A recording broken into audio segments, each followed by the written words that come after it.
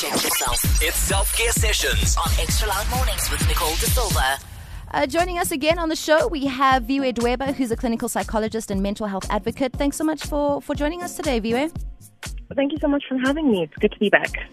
So yesterday was World Mental Health Day, and I'm really glad that we don't only talk about mental health, at least on the show, once a year. It's something that we highlight every single weekend, especially when we do self-care sessions. What part do you think journaling has in helping with mental health? I think with journaling, its main purpose is to be a processing tool. I'm actually, as I say this, thinking about a lecturer of mine who used to always say writing is a processing tool. And that's absolutely correct. It's a place where there's something about putting what you're thinking, putting what you're feeling onto paper and physically seeing it.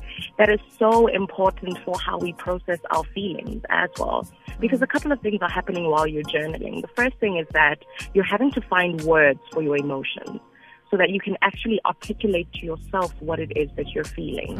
And the second thing is that you are having to be quite mindful in that moment. Sit in your body, sit in your feelings, sit in the moment that you're in, and figure out what's going on for you so that you can write something that is understandable in your journal. So it's such an important processing tool, and it's the part of our mental health where we deal with our feelings on a regular basis. So it's not so much the crisis management part of dealing with mental health, it's the daily maintenance or regular maintenance of our mental health.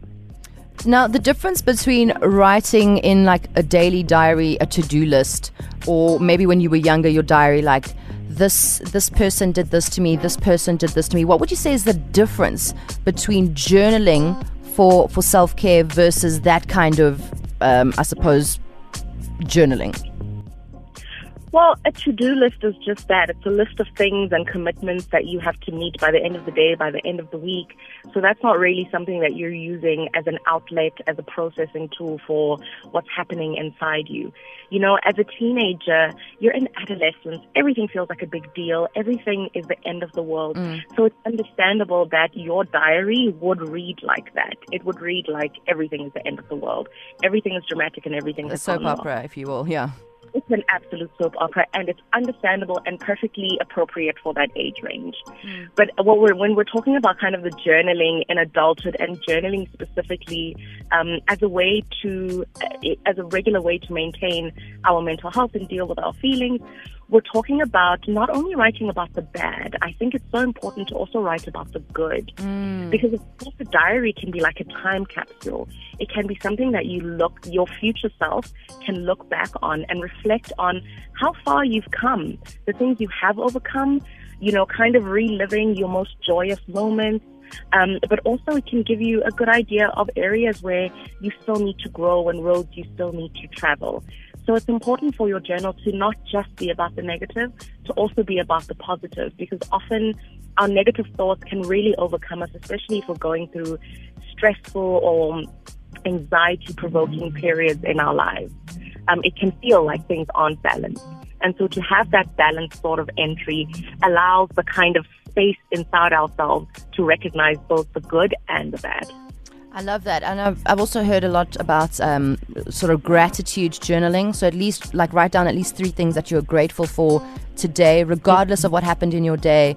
If maybe that's how you start journaling or writing things down, you start maybe 3 things that you didn't enjoy and 3 things that you did enjoy. Because I think for a lot of people, expressing themselves is hard, especially if you're just coping. You're just getting through the day, and now I've got to try and put down in words, I'm feeling terrible. What must I write down? I'm feeling terrible. Okay, end. Close book. Go to sleep. Would you say there's like a number of days or how many times a week you should, journal? Is it just when you're feeling a particular kind of way? Look, I think journaling is something that can be a daily activity. It's good that it be a daily activity, but it's also important for us to learn to kind of listen to what feels right for us as well. So you may not be the kind of person who wants to journal every day. It might start to honestly just feel tedious. It may feel good. It may feel okay to write every second or third day, but I wouldn't stay away from the journal for like a whole week. Okay.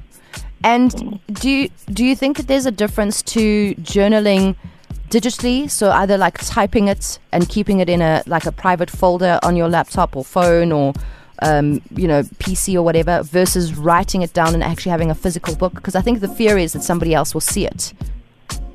Well, yeah, there is that fear, but of course, if you live alone, a physical book is not an issue. Yeah. I think this one is honestly just a matter of preference. If you're one of those people who enjoys quite literally putting pen to paper, then, have at it, do that.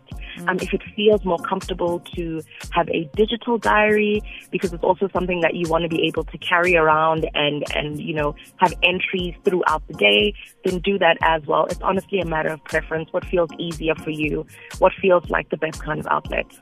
But they'll both do the same thing. Beautiful. I love that. Viwe, thank you so much for your time. If somebody, I suppose, maybe wants to get in touch with you, or if you can point them to the right place to go if they're having issues with their own mental health, can you do that for us? Best ways to get in touch? So my Instagram handle is at Viwe Dweba _psychology, but you can also email me on dwebavp, DWEBAVP @gmail.com to get in touch with me or book an appointment or whatever it is. Beautiful. Thank you so much. It's Viwe Dweba, clinical psychologist and mental health advocate, right here on 5FM. Extra Loud Mornings Self-Care Sessions.